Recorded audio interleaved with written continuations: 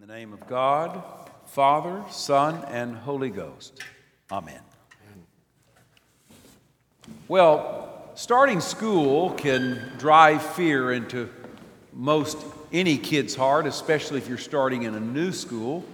And if you were starting a school in this new environment, it would certainly strike some fear into you. But when I was starting high school at St. Andrew's School in the mountains of Tennessee, it was a doubly fearful thing. First of all, my mother had to borrow a car to even get me up there. She had to borrow a Studebaker, to let you know how old I am. And she drove me up to the flagpole, and as soon as she got there, the headmaster, Father Franklin Martin, met her, shook her hand, and said, "Please take the footlocker, you're only allowed one footlocker, clothing and stuff, put it out by the flagpole, and if you would please kiss your son and leave." That's how quick our departure was. So about the time my mother's driving down the windy path in the old brown and white Studebaker, and I'm kind of holding back tears, we are told all freshmen go to the chapel to receive your welcome speech.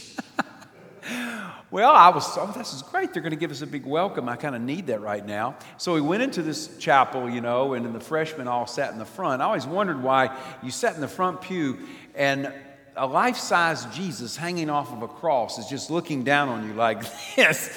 So I'm sitting there on the front pew, and Father Martin says to all of us, "I'm glad you're here, but Mr. Spiegel, the Dean of Discipline, will give the welcome speech." And I thought, oh, that's nice. So Mr. Spiegel, who, looked like, a railroad car, actually, he got up into the pulpit, and he says, "I only got two things to say to you. Number one, we're not going to take you anywhere. If you pass my dust inspection, if you ever pass my dust inspection, well, you go out to the road and put your thumb out. And you better hope to Almighty God that some farmer picks you up and takes you to town, because if one of those drunk college students gets a hold of you, don't tell them what'll happen to you." That was the first part of the welcome speech. I know the mothers in the crowd are going, "Are you kidding me?" And then the next thing he said, "Now, this is even more important. If you're out in the woods and you see something shiny, you better turn tail and run, because somebody's going to shoot you." Well, I was from the city. I didn't know what in the world he's talking about. So I was sitting next to a tow-headed boy, and I looked over and I said, "Hey, what is shiny in the woods?" And he said, "A still, you fool, a still. They make moonshine liquor up here." And I said, "They do?" Well, for the next 4 years, every time I walked in the woods, and we were in the woods a lot, all boys school, didn't have anything to do, was walking in the forest. Every time I saw just a glint of sunlight coming off of a piece of dew on a leaf, I was turning and running like Jesse Owens in the Olympics. I mean, I was terrified I was going to have a rear end full of buckshot. Well, all of these memories came flooding back to me this last week, because Kay and I were hiking up in those same forests. And at one point, we made our way down a ravine that cuts right through the Cumberland Plateau, which is called Shake Rag Hollow. Shake Rag Hollow. And it's called that because in those days, if you drove up to the opening of that ravine and you shook a white handkerchief, somebody would come out of the forest and give you a mason jar, sell you a mason jar full of 100 proof corn whiskey. Hence, Shake Rag Hollow.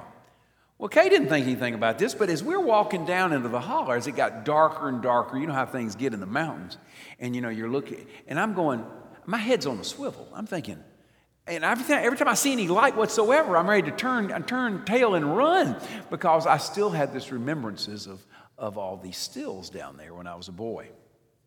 And of course, those are unfounded fears.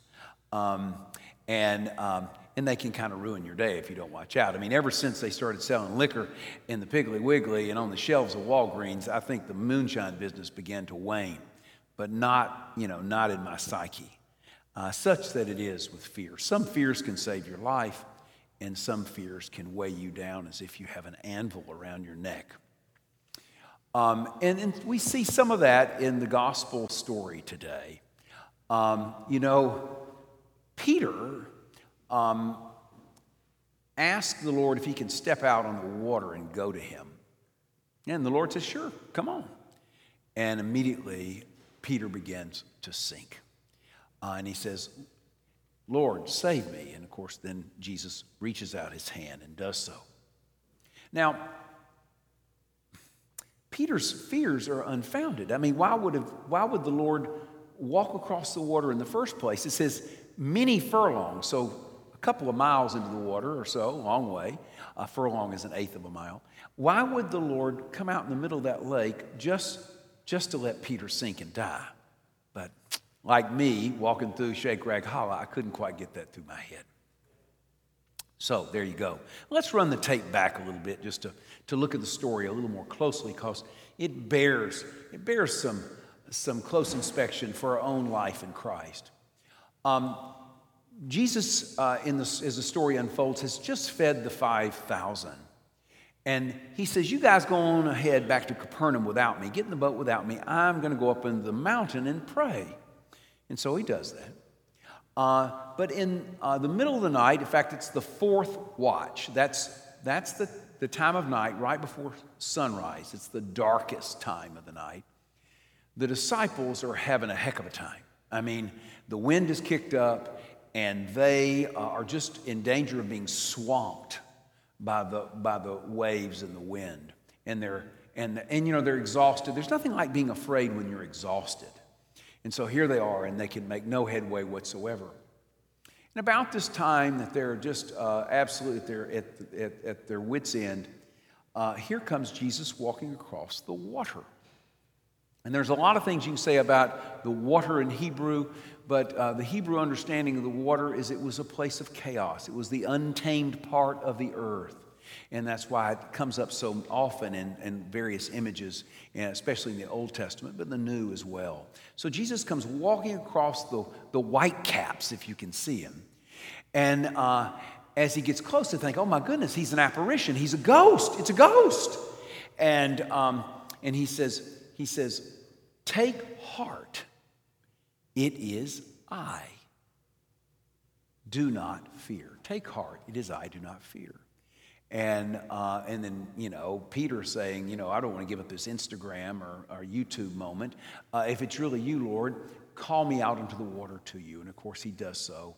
And Pete begins to walk out and he begins to sink because the wind kicks up and he goes, whoa. And he begins to sink. And the Lord, it says, reaches out his hand and saves him.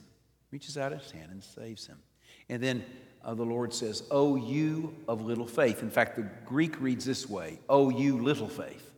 O you little faith. Why did you doubt?"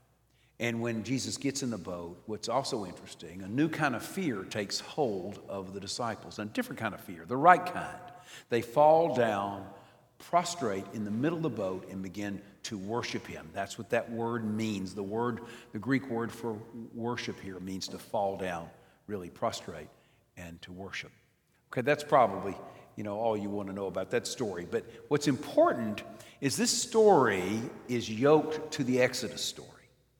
Remember, Matthew, in the end of the first century, is writing a Christian community that is fully familiar with the Jewish stories. It's probably sort of a Jewish Christian community.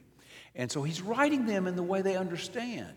And Jesus manifests himself in a way that he is the way of the new Exodus.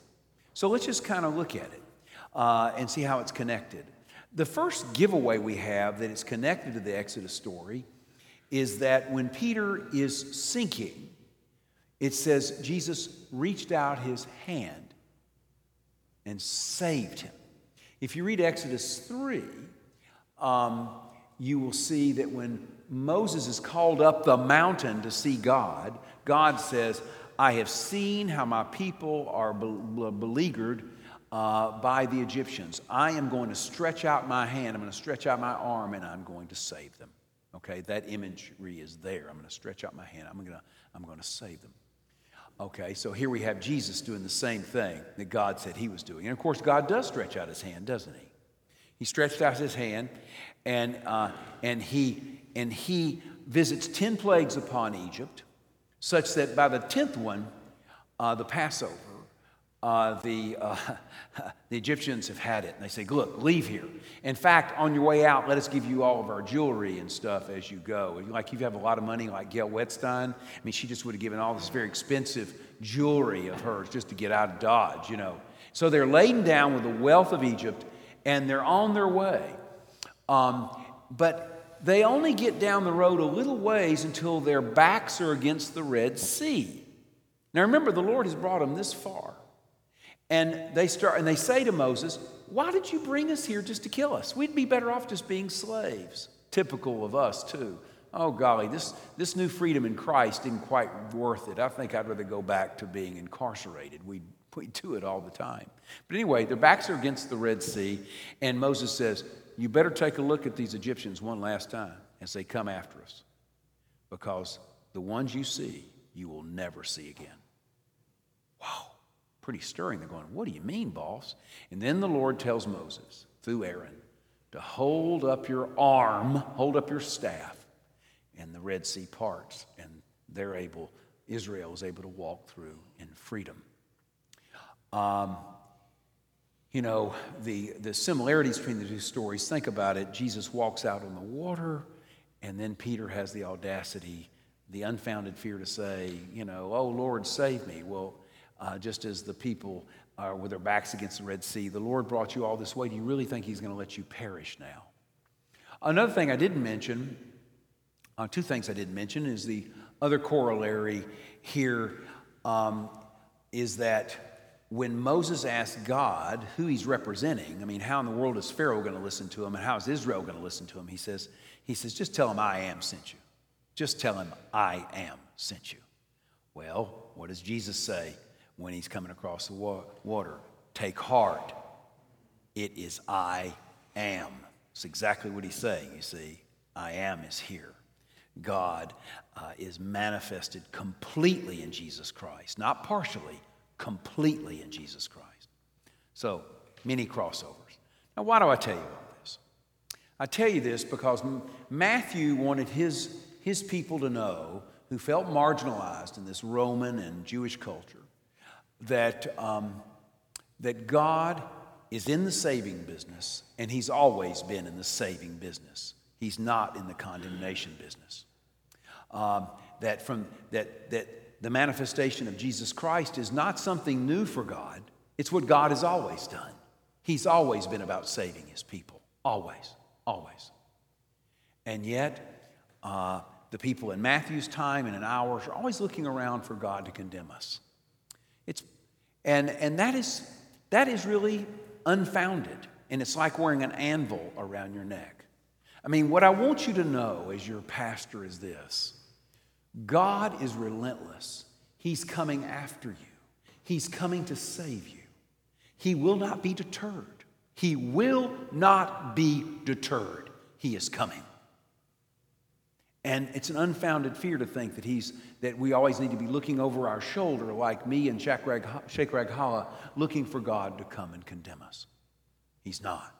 You know, I've really been moved lately by the work of Richard Rohr.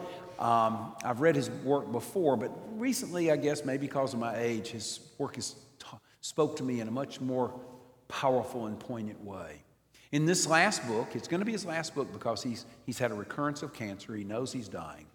Rohr says, Jesus Christ came not to convince God about you and me, but to convince you and me about God. God does not have to, Jesus isn't a last-ditch effort to kind of make us okay with God. No, Jesus comes to tell us what God is really like. It's what he's really like. He's gracious, slow to anger, and loving. He's coming for us. You know, the most popular at least according to the NFL, the most popular verse in the whole Bible is, God so loved the world, he gave his only begotten Son, at the end of all that believe in him should not perish, but have everlasting life. We love that, and we should. Jesus speaking to Nicodemus. But then the next verse is just as powerful. For God did not send the Son into the world to condemn it, but he sent the Son in the world so that we may be saved. We may see saved through him. And St. Paul, who writes well before Matthew and the other gospel writers, says, who is he that condemns? Who is it that condemns? And what is it, Roman? Who is it that condemns? Oh, it's Christ Jesus. Oh, Christ Jesus who's died and rose again. He died and rose again for you and me. He doesn't condemn. He's coming for us. He's coming for us. Now, I have one last thing to say. You may be saying to yourself, okay, Pat, it doesn't really hurt that we have these fears about God. Having a little sense, it's kind of like your mama saying, it's good you fear your daddy a little bit, Well, it's not good in terms of our Lord. Because if we have these unfounded fears about God being juridical, about God condemning us, this is how it gets played out in our lives as Christians. We begin to be juridical ourselves, and we begin to mete out our love in small little bits to those whom we think deserve it. Uh-oh. But those who've had the anvil taken off their neck, who've conceded to the love of the Lord Jesus Christ, lavish love on others, just as we have experienced it, you see. That's how you become an ambassador for Christ, as it's written in 2 Corinthians 5. That's how you become an ambassador, by lavishing the love that you have received. Wow. And then to live in those unfounded fears is to skulk through life, head on a swivel. But to be liberated is to walk freely and to want nothing more in this world, nothing more than to fall down and worship in awe and the right kind of fear, the one who loves us completely.